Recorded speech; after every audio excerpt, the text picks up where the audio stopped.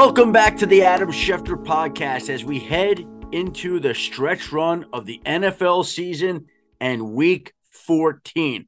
There's a huge Sunday night game in Dallas this week. Eagles at Cowboys. And we are going to be joined today by a man who played for the Philadelphia Eagles and now coaches with the Dallas Cowboys. The former 14-year NFL cornerback Al Harris, who played the bulk of his career in Green Bay, is in the Packers Hall of Fame and has been the Dallas Cowboys secondary coach since 2020, leading a group that includes the likes of Stephon Gilmore, Trevon Diggs, and Deron Bland, potential NFC or NFL Defensive Player of the Year, and they'll have a huge matchup on Sunday night against the Philadelphia Eagles. But first, my friend, my colleague, the host of the Fantasy Focus podcast, and my colleague, Daniel Dopp. Adam Schefter, what is up, my friend? Apologies for not being here last week. I was under the weather, so obviously Christina pulling double duty, going two-way ball, as we say in the sport, playing offense and defense while I was gone. So, Christina, very much appreciate that. Thank you very much. Apologies for not being here, but I am back and ready to get rolling, Adam. Let's get into topic number one. Daniel, first of all, you look good. You sound good. And I officially welcome you back as we head into topic one. Perfect. I am super glad to be here, Adam. All right. Watching Monday Night Football, a crazy game last night, but the big takeaway, unfortunately, another quarterback injury. This time it was Trevor Lawrence getting rolled up on. It was just brutal, and every time we see it, what do we know right now about what's going on with Trevor Lawrence? Well, a little funny story about Monday night, and it wasn't that funny, but I felt like I was having a dream because I was sitting on my couch. We had a very early start on Sunday for Sunday Countdown because of the college football selection show, so they moved up everything an hour earlier. And the Michigan game went very late Saturday night. And I had some friends over for dinner. I said, what time does the game start? They said 6:30. I said, come over 6:30. We'll eat. We'll watch the game. We're eating. I'm like, when does this start? They said 8 o'clock. 8 o'clock. What? And then as we're getting close to 8 o'clock, I see the countdown to kickoff tickers say like 22 minutes. I'm like, when is this game kicking off? So we got a real late start Saturday night, a real early start leaving the house about 4:30 Sunday morning. And I was a little tired, so I dozed off Monday night on the couch, and I woke up, and I saw Trevor Lawrence on the ground writhing in pain. And I'm like, are you serious? Wow. And so we have another quarterback injury. Now, we are taping this at 8:30 a.m. Tuesday morning, and there will be further testing on Trevor Lawrence's ankle. But it sounds like right now, and we'll see if this holds up or not, he's averted a worst case scenario. It sounds like a sprained ankle. We'll see if and how much time he's going to miss. But the fact that it may not be a season ending type of injury, at least preliminarily, is very encouraging. And that would be a great sign where we wouldn't have another one of these quarterback injuries. As we look at it all year long, it's been incredible, Daniel. We just keep seeing one after another after another. This year, Joe Burrow with the wrist, by the way, on primetime. Kirk Cousins with the Achilles. He got hurt in Green Bay. Daniel Jones, ACL. Kenny Pickett, ankle this past weekend. Anthony Richardson, shoulder. Aaron Rodgers, Achilles, fourth play. Monday Night Football. Deshaun Watson, shoulder. The league can't lose all these quarterbacks and maintain the level of play that it wants that holds people's interest. Now, interestingly enough, the Jaguars are going against the Bengals and Jake Browning last night. Jake Browning was a revelation. Looked great. You couldn't help but feel incredibly happy for a guy who starts a game, goes out, and completes 32 of 37 passes for 354 yards, accounts for 2 touchdowns, and wins the game for the first time since he was, in college at Washington? Unbelievable. He played incredible. And there were people who felt like this guy was capable of doing that. He did it last night. That could be the role model for C.J. Beathard in Jacksonville. Should he now have to replace Trevor Lawrence, whether it's for a game or 2 or 3 or whatever it may be? We'll find out here soon enough. But Jacksonville stumbling now to the finish. Teams vulnerable anytime they lose their quarterback. The Steelers lose Kenny Pickett to tightrope ankle surgery on Monday morning. And now you've got Trevor Lawrence dealing with an ankle injury. And by the way, I also noticed in the pregame show, he was out there running around. He had a huge brace on his left knee, which he injured earlier in the year. And I'm thinking to myself, wow, we're about 6 weeks later, roughly. I'd have to go back and look exactly when he hurt the knee. And he still got this huge brace on that knee. And it's always interesting to me because you always hear after the season, oh, this guy played through that. Always. Oh, really? Always, yeah, right? Always, and yeah. Trevor Lawrence played through something on his knee, and now he's going to have something with his ankle, and we'll see exactly how much damage there is later today. Ugh. Hopefully he is okay. Like you alluded to, Adam, the NFL is just always better whenever we have these young, amazing signal callers under center. It's more fun to watch. So hopefully better days are ahead. Trevor, it will be on the mend and it won't be long term. All right. Topic number 2 for the six pack, Adam Schefter. We've had some really tough calls by officials lately. I'm going to say that. Whether anyone else says it, I feel like we've had that. Feels like they've just been a more prominent part of the storyline than we want them to be. What do you, Adam Schefter, make of the officiating in the NFL right now? Here's what I would say to you, Daniel. This is absolutely nothing new. It drives coaches and front offices and players crazy. But every once in a while, we get a game like the one we saw Sunday night with Green Bay and Kansas City. We're on the final drive. There were multiple controversial calls, including a pass interference call against Marquez Valdez-Scantling that wasn't called, that would have given the Chiefs a 1st and goal and given them the chance to win the game.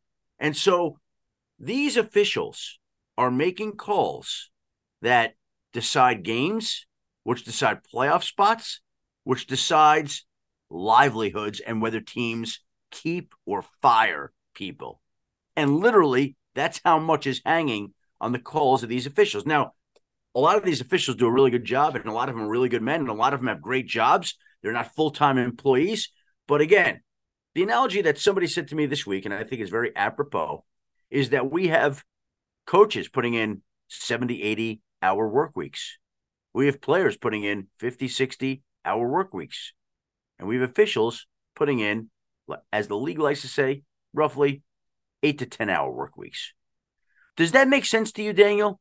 So many people could put so much into a game, and then Mr. Official, the lawyer from Arizona or the accountant from Pittsburgh or whatever it may be, flies in and in a multi-billion-dollar business makes calls that impact the futures of other people, which brings us back to the point of having full-time officials, men who are trained to do it. And again, I would say to you this, they have full-time officials in the NBA. They have full-time officials, umpires in baseball. They have full-time officials, referees in hockey. Football, the most popular, the most lucrative, the most widespread sport, does not have full-time officials. They're paid like full-time employees, but they don't do it as a full-time job. And I got one other thing for you. There are some players that struggle post-career. What if we sent them to some training academy and got them involved and had them trained to be officials, right? Like, there's so much you could do with this. You could turn a negative into a positive. The fact of the matter is, it's not consistent. It's not steady. It's critical to the success and popularity of the sport. And there are additional measures, whatever the league decides, that could be taken to help in this area that there's nothing new about. Coaches lose their minds over this every week. And by the way, I would hate to be in the league office the way that Mike Pereira once had that job when I worked in the NFL, or Dean Blandino had that job. Now Troy Vincent or Al Riveron, they're getting calls every Monday morning from angry head coaches. I can't believe this call. What is your crew doing? What the hell's going on there? Those are regular calls into the league offices from many coaches. And there's a way to work on this. You're never going to make it foolproof, never going to make it 100% successful, but it can be improved. And I think that's what teams, coaches, players, front offices would want and what they deserve. You know what's interesting about what you just said there, Adam, is I fully agree with you. And here's one of the things that I don't know totally how to quantify. We talk so often about how the point and purpose of instant replay is to help maintain the integrity of the game. And this helps the game be more so that we can see stuff and know more, make sure the correct calls get made. All we care about is that the correct calls get made. But when we have officials that are making calls that you could go back on instant replay and look at to see how easy and egregious it is, why is that not one of the things that we can enter in? And I realize that could potentially slow the game down. Yeah, well, now we're into a whole different competition committee discussion, and they don't want to expand that and slow down the game anymore. And where do you draw the line, and how many plays can be reviewed? And I get what you're saying. I don't have the answers. Yeah. Neither do I. But I do know this. There's an issue. There's a problem. Yes. And the league, which has a lot of problems that it addresses proactively and fixes, has another one that it needs to address and fix proactively again. Yep. A lot of really great men and women as the officials of the NFL. Hopefully we can get things tightened up, though, moving forward, especially in the playoffs. All right. Topic number 3, Adam Schefter. Tyreek Hill is on 2K Watch. It is in full effect. To me, as a Lions fan who is very dialed into this, it feels like this Calvin Johnson record is going to be broken. How close are we to 2,000 yards, Adam? And do you think that Tyreek is going to hit this mark? Well, Daniel, if you remember before the season started, Tyreek Hill said 2,000 yards. And I think a lot of people thought, 2,000 yards, come on, man. Really, 2,000? Okay.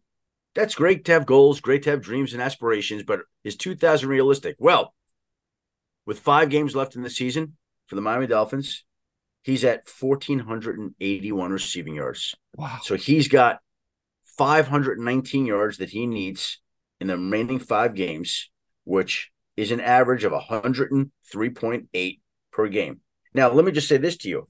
Okay. He is the 5th player in NFL history with 5 games of 150 or more receiving yards in a season, joining Tim Brown in 97, Jerry Rice in 1995, Antonio Brown in 2017, and Roy Green in 1984. So far this year, he's got the most receiving yards by a player in the team's first 12 games of the season in the Super Bowl era. He's the 5th player in NFL history with at least 1,400 receiving yards in the team's first 12 games of the season, joining Charlie Hennigan in 1961.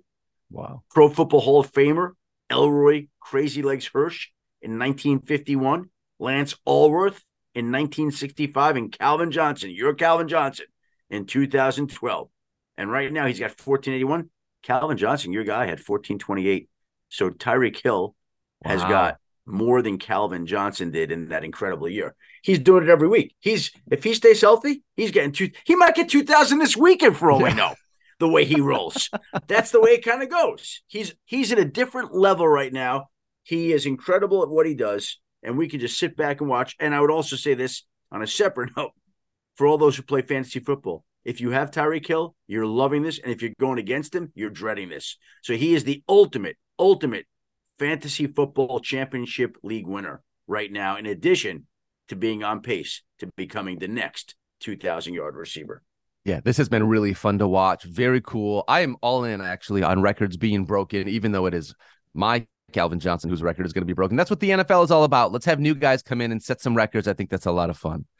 All right, topic number 4, Adam Schefter. Let's talk about Matt LaFleur for a second. He needs a pretty solid December right now to stay in the playoff hunt. Mm-hmm. In case you didn't know this, and I know you did, but anybody listening, Packers have won 3 straight, and the Vikings have dropped 2 in a row. Both teams are now 6-6. The wild card is on the line. Do you know what Matt LaFleur's December record looks like, Adam Schefter? Well, this is the exact point that I wanted to make to you, Daniel. Matt LaFleur in the month of December as the Packers head coach is 16-0. He is the 2007 New England Patriots in December. He is the 1972 Miami Dolphins in December. Get off his block, get off his lawn. Nobody beats Matt LaFleur in December. Unbeaten, 16-0. Now think about that. Some of that is Aaron Rodgers, and some of that also is scheduling quirks because they did lose a game they had to have last year to your Detroit Lions, but that was in January, not December, right? But 16-0 in December. Who's unbeaten in December other than Santa Claus? Nobody. If there is any month of the year that you want to go undefeated as a football coach, it is in December, down the stretch, getting your team ready to make a playoff push. I can't believe that we're in a spot right now, Adam. I thought for sure it was going to be the Vikings as the wild card team. We're in a spot where the Packers absolutely have a chance to control their own destiny here with the way that Matt LaFleur runs this ship.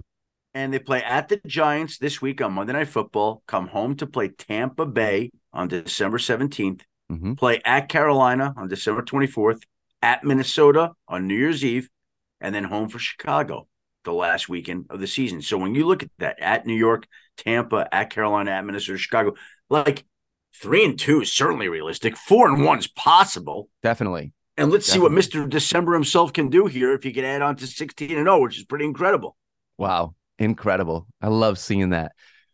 All right. Topic number 5, Adam. The Patriots right now feel like they're about as bad as it gets. The quarterback situation just looks awful for the Patriots right now. They will have a very high draft pick in the 2024 NFL draft. What does the future of this Patriots team look like? And will it include Bill Belichick? Well, this is the dreariest season that the Patriots had in a long, long time. I used to go to the old stadium in Foxborough before Gillette Stadium was built. And I remember being there in the early 90s for a game where Hugh Millen, then the Patriots quarterback, ran around on a Sunday night game against Denver and lost the game. And they people in New England don't know this because they won so much, but they were losers. They were perpetually one of the worst teams, not just in football, but all of sport. It was dreary. They had the locker room scandal with their old owner and sexist, disgusting remarks that he made to a sports reporter from the New York Daily News named Lisa. They were a disgrace of a franchise until the Crafts took them over. And this year, on a football standpoint, they've been terrible. But it may turn out to be, again, a victory in disguise because now they're in position to get a top 2 pick. Now they're in position to get a quarterback. Now they're in position to get either Caleb Williams or Drake May, who are universally regarded as the top 2 quarterback prospects in the 2024 NFL draft. And then you can begin to turn the page. So New England's losing on Sunday, like they lost to the Chargers this past year. That was a victory. That was a victory because the Cardinals won in Pittsburgh, moved ahead of the Patriots in the draft race. New England locked in to a top 2 pick here. And now they play Thursday night in Pittsburgh, and they don't want to hear it because they believe in a winning culture there. But a losing culture is good for a winning culture for years to come. Now, the question of whether that's going to involve Bill Belichick or not, look, this is a Robert Kraft decision, a Jonathan Kraft decision. And they're going to decide here what they want to do and how they want to proceed forward. And we'll see what they ultimately decide. I remember when I covered the Denver Broncos back in the day, and Dan Reeves, who was a great coach, was a fixture in Denver. And I remember Pat Bowlen made the decision to fire him. And I remember speaking to Mr. Bowlen, who was just tremendous as an owner. And I said, why did you decide this? And he said, I wanted to take my franchise back. I wanted my franchise back. And I just wonder if that's the point that the Crafts are at. And we don't know what they're thinking. We'll find out. There's 2 clear paths. 1, they can take their franchise back. Or 2, they can leave Bill Belichick in place, go get that top 2 quarterback, and just start the cycle over again. Sure. And that's up to them. And we're going to hear here in the next 5-6 weeks what they believe is the right path and the right course of action to take. Wow. Really interesting to see what the Patriots are going to do, especially with how long tenured Bill has been there and the way that they have been a fixture within the NFL for a while. So interesting, very interesting, Adam Schefter. All right, last one, topic number 6 of our 6-pack this week. Eagles just lost a huge game to the 49ers, still the number 1 team in the NFL. And they did add Shaq Leonard, by the way. I wanted to say that. But it has not been a super easy road to 10-2. They've had to definitely deal with some adversity. When you look at this team right now, Philly, at this point of the season, what do you see, Adam? Well, here's the thing. Every year that the Eagles have won the Super Bowl, they've had a period here late in the season where they've had to overcome something. Think about this. When they went to the Super Bowl back in I don't remember the year, 2006, 7, 8, whatever it was, and they played New England. Terrell Owens broke his leg late in the season, and everybody wondered how they were going to overcome that. And he came back, and they still got to the Super Bowl, right? So they persevered. Now, let's flash back to when they actually won the Super Bowl. Carson Wentz was playing at an MVP level. Yeah. He's in Los Angeles, running for the end zone, tears his ACL. Oh, my God, what are they going to do? Well, they call on Nick Foles. They rally. They win the Super Bowl. They overcome the adversity. Well, every team, almost every team, overcomes a period like this where there's a late season stretch and they get better or they get worse. The 49ers went through a stretch about a month ago, lost 3 straight games. There were people calling for Brock Purdy's job. I remember reading the transcripts of Kyle Shanahan's press conference. Why are you sticking with Brock Purdy? Are you sure that he's the right man for the job? Kyle laughed at the question. Okay? And now in Philadelphia, it's like, well, what's going on here? They lost on Sunday. They may lose Sunday night again, Daniel. So they're going through a period here where they're being tested, where they're going to have a chance to answer the critics, and either they'll rise up like some of the great Eagle teams of the past, or they won't. But the fact of the matter is, when you look at the NFC, to me, there are 4 really good teams. There's the 49ers, there's the Eagles, there's the Cowboys, and there is another team going through a little bit of adversity lately, your Detroit Lions. So let's see which one of those teams gets stronger here as the season goes on. We'll get a glimpse of the Eagles on Sunday night. And by the way, another tough spot for them. For the second straight week, the Eagles get a team coming off a 10-day rest period. They were playing their third game in brutal. 13 days, the Eagles were, and they played an 49ers team coming off a Thanksgiving night game that had 10 days to get ready. Now, the Eagles play another tough physical game against the 49ers and now have to go to Dallas to face a Cowboys team that played last Thursday night against Seattle and the previous Thursday against Thanksgiving, and has 10 days to gear up for Sunday night's matchup against the Eagles. And speaking of Sunday night, a man who will be on the scene for that game, a man who has been responsible for the growth of Deron Bland, the play of this Dallas defense, a man who knows this rivalry about as well as anybody else, having played cornerback for the Philadelphia Eagles, having now coached in Dallas. We now will be joined by the former NFL cornerback, now the defensive backs coach of the Dallas Cowboys, Al Harris.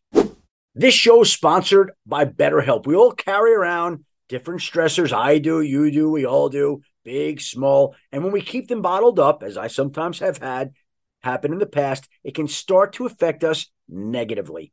Therapy is a safe space to get things off your chest and to figure out how to work through whatever's weighing you down. It's helpful for learning positive coping skills and how to set boundaries. It empowers you to be the best version of yourself. It isn't just for those who have experienced major trauma. If you're thinking of starting therapy, give BetterHelp a try. It's entirely online, designed to be convenient, flexible, and suited to your schedule. Just fill out a brief questionnaire to get matched with a licensed therapist and switch therapists anytime for no additional charge. Get it off your chest with BetterHelp. Visit BetterHelp.com/Adam today to get 10% off your first month. That's BetterHelp, HELP.com/Adam.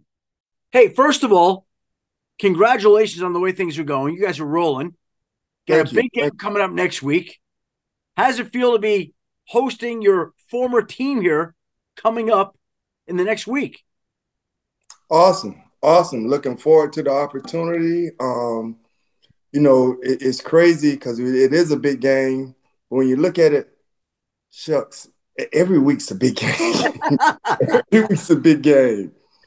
Right? You're coming off a big game against Seattle. You're coming off a big game against Washington. Yes. It's a big game every week, right? Yes. Can you imagine how big the stakes are going to be once you get to the postseason now? Holy cow. Oh, my goodness. Right? Yep. That's going to be unbelievable. Can you describe to me how Deron Bland has stepped into this role this year and become a candidate for the Defensive Player of the Year? I tell you what, with this young man, it's never too big for him, which is hard for a young guy, fifth round pick, dreaming about playing in the NFL, gets his shot, does a great job, but it's never too big for him. Always even kill. He stays neutral. So I think his personality is a big key to what's going on with him right now. Do you remember the moment when you lost Trevon Diggs in practice? Yes, the And what was exact that like? sucked. Seriously. We were in one-on-ones, and it was the last rep. And when it happened, you didn't think that he was going to be down. You didn't think he was going to be down, but we came back, went on through practice, and I remember Jim coming out and was like, shook his head and gave me like and bro, when I tell you, Jim, the trainer? yes, yep, my heart just dropped to my stomach. And so I went to Q. I was like, Q, okay, I'm gonna go in here and check on Trey. He was like, yeah, go ahead. And went in, and when he said that, I was like, oh my, he's like my ACL. I was like, oh my goodness, bro.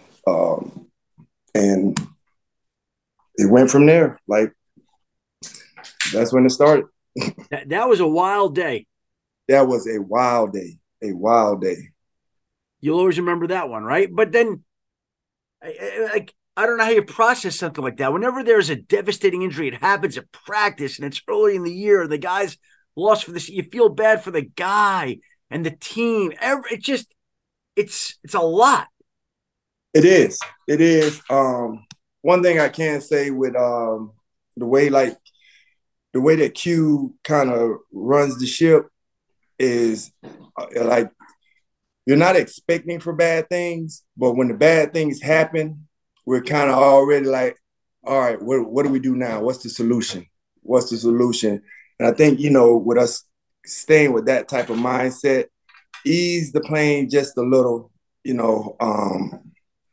and then the way that Bland's been playing, that was big. That was big. Did you have any idea that Duran would be capable of this? Yes, honestly, not so much. We were not to pick many interception touchdowns, but to touch the ball, get into the ball, I did. And actually, his goals, give him goals at the beginning of the year, even before Trey went down. I think I had him at eight. I think I had him at 8 for the season, 8 interceptions for the season. So yeah, goal wise, man, he's on it. Wow, 8.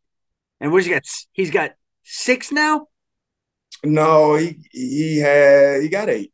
He's got 8. He's at 8 right now. Oh, he doesn't need to pick up any more passes then, right? No, we need 2 more. We need 2 more. Now, Al, you played 14 years as a cornerback in the NFL. There aren't a lot of people who play that long at the level you did who want to go into coaching afterwards. Why did you want to make this your living? Well, the thing is that it was probably around about year 9 or 10. And I was like, okay, this is what I'm gonna do afterwards, because you see guys, they find their passions in other spots. I wasn't gonna go to a 9 to 5.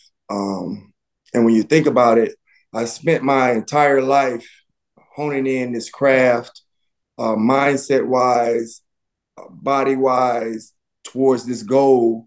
And now, when that is not there anymore, I am an expert at this. I spent my life up to this point doing this. Why switch to something else? And I just couldn't. So I love it. I love it. You do, because the hours are crazy. The hours are insane. People don't realize it, right? It's a total sacrifice. It is. You really, you're sacrificing your family time. You're sacrificing your family. And it's great that we work in a business to where, your family can see you at times, but not see you. because, with um, FaceTime and all of that, you can see them, but like you're gone the majority of the day, the majority of their lives, pretty much. So you had no hesitation to go into this, despite the fact that you probably could have walked away and done what you wanted after the 14 years were done. You knew you wanted to do this, right? Yes, yes. And also you played under Mike McCarthy in Green Bay. Was he instrumental in bringing you into coaching?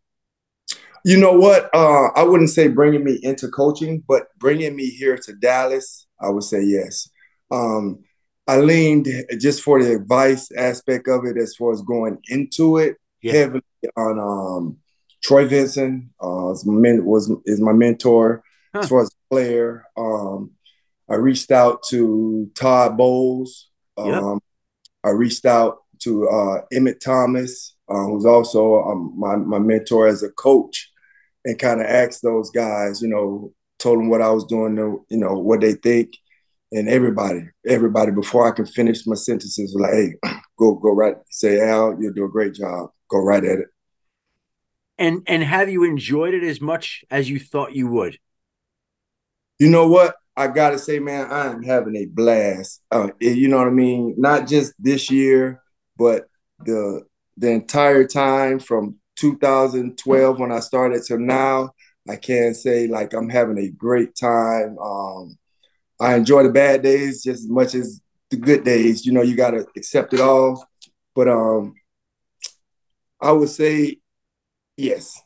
I'm having a great time. Having a How does great time. it compare to being a player, Al? Totally different. Totally different. You go from using your body and your mind to strictly your mind. And I say this all the time. After a game coaching, I am beat. I'm talking, Really? I'm beat. After a game playing, man, I could probably go to dinner, hang out for a little bit.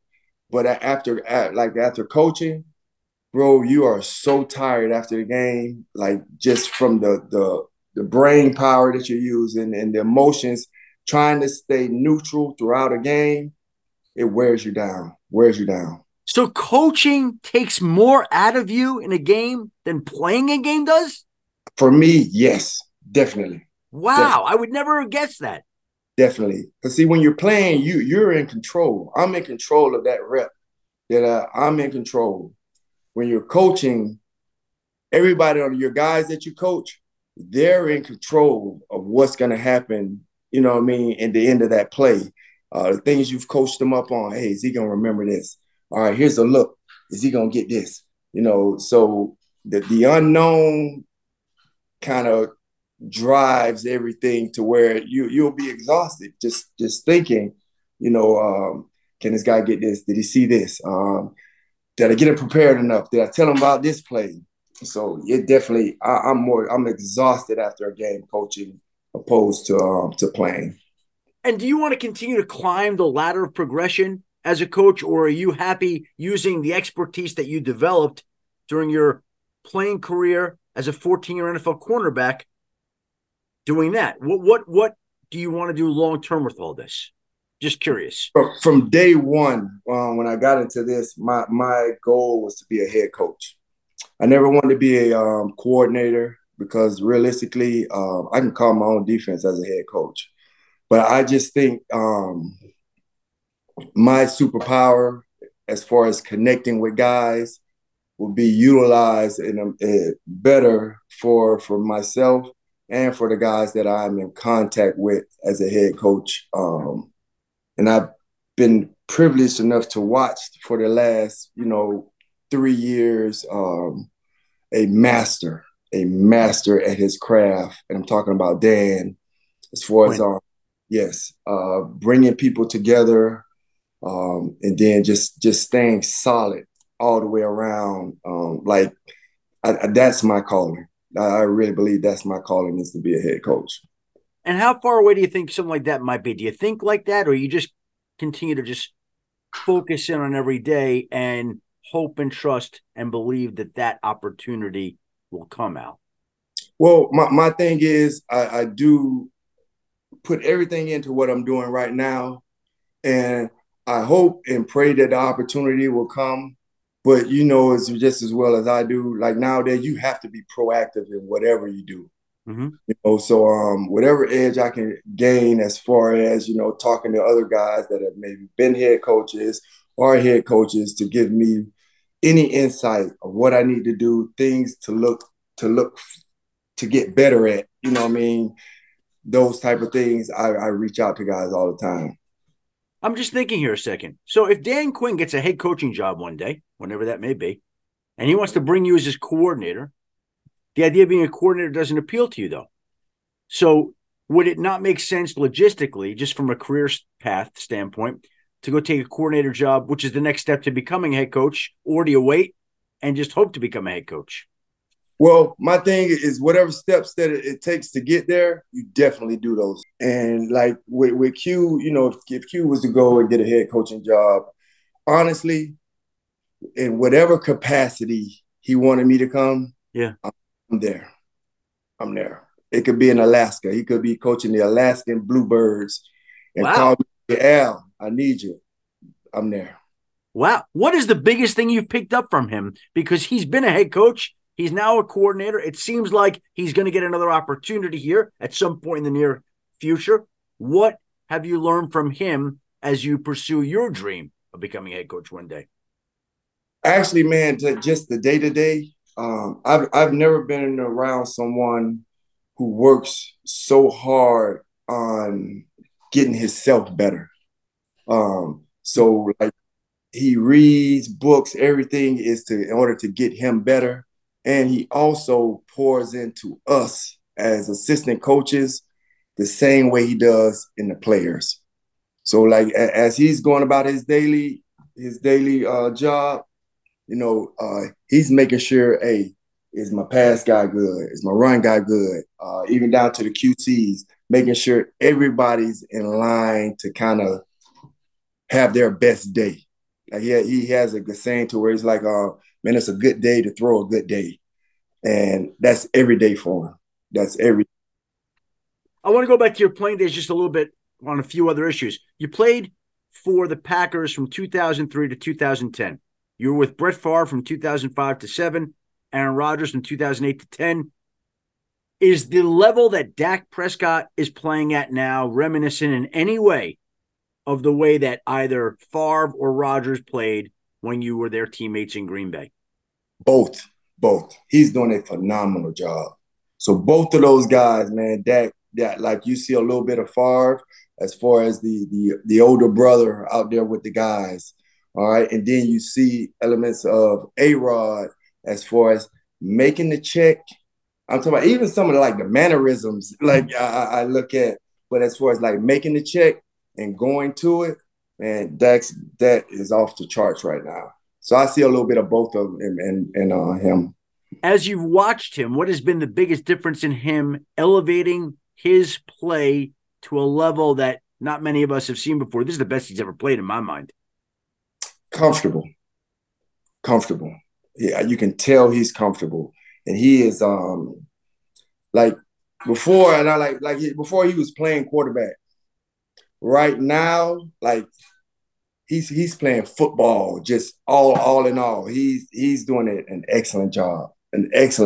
Just seeing everything, seeing from the guy splits. I watch him make checks, you know, and just looking at the quarterback play, he's doing everything that he needs to do. It's incredible. Who's the quarterback you've ever seen play at the highest level? You've played with some great ones. A-Rod. Yeah. And why him and then?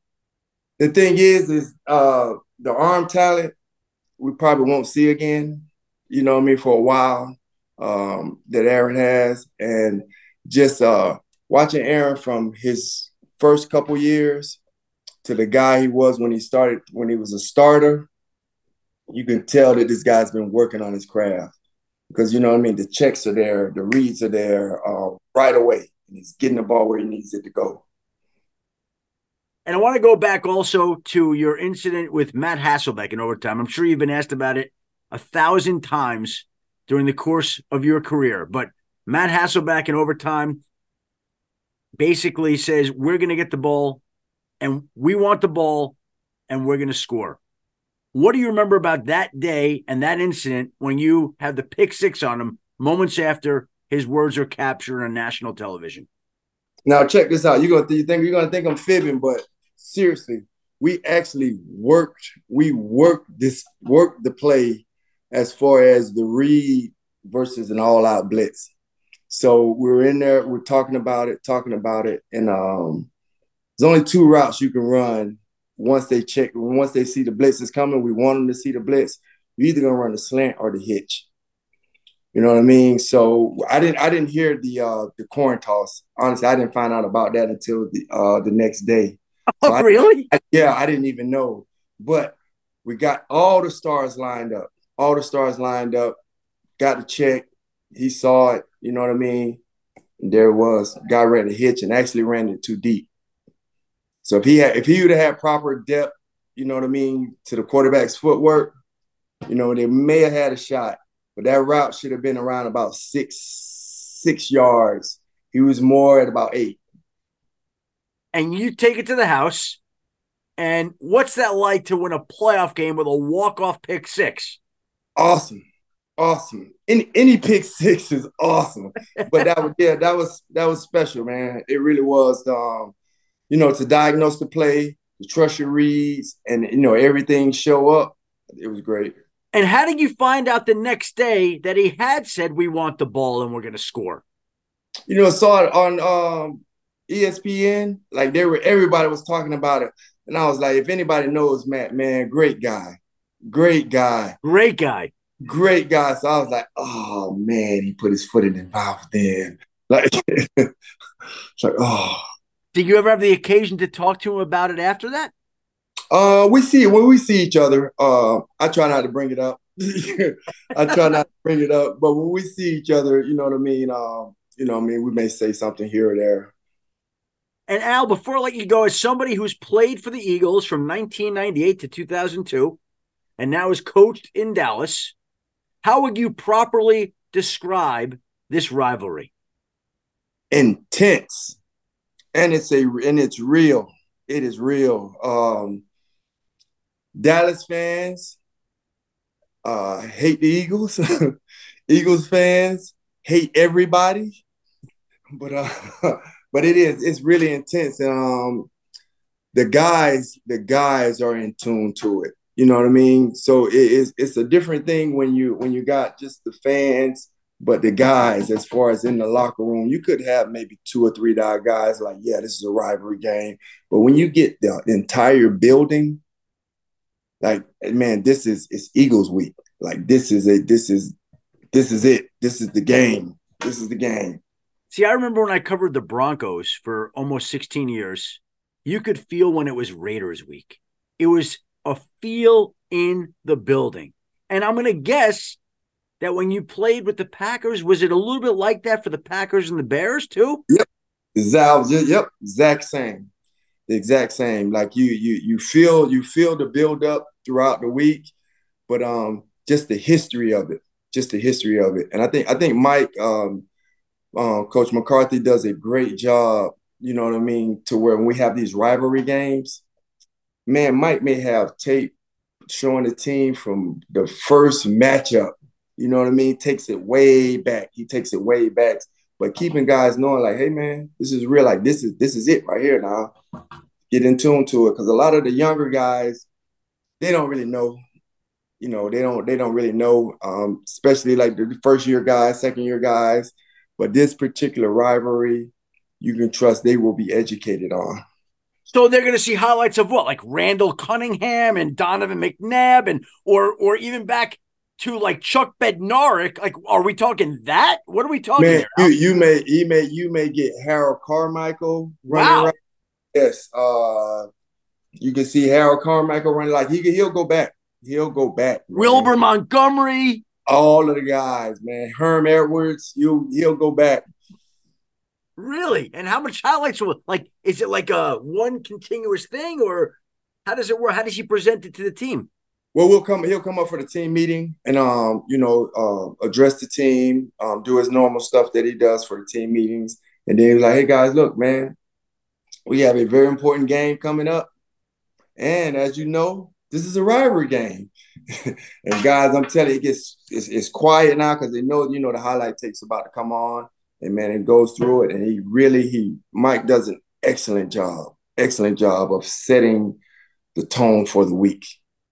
So, yeah, that just sets the tone right there. See, Al, we've got something to put into your bag for when you become a head coach right there. You're going to be putting up those rivalry tapes when you're the head coach of that team and you're playing a rival that week. You're going to do the same thing. That's exactly right. Right? That's the way to do that. Exactly right. And before I let you go, Dallas is one of the best teams in the league this year. Yes. Can you imagine what it would be like? I love to ask this to people. To win the Super Bowl in your city. Would it mean the most to Jerry? Would it mean the most to Dak? Would it mean the most to somebody else there or the city in general? What would a win there mean in your mind right now, and who would it impact most? Oh, man. A win here for the Super Bowl.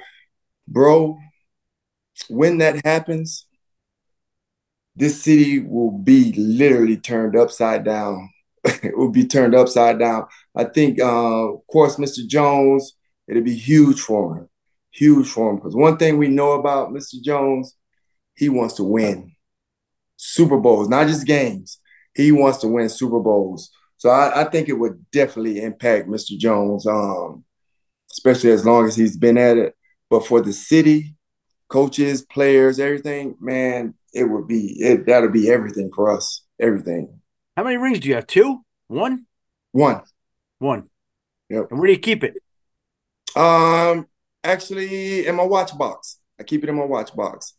Here's something else you could add to your bag. You get to the spot where you're playing close enough for all those rings. You take that ring out. You show it to your DBs there, Al. Say, this is what you guys can get if we come through.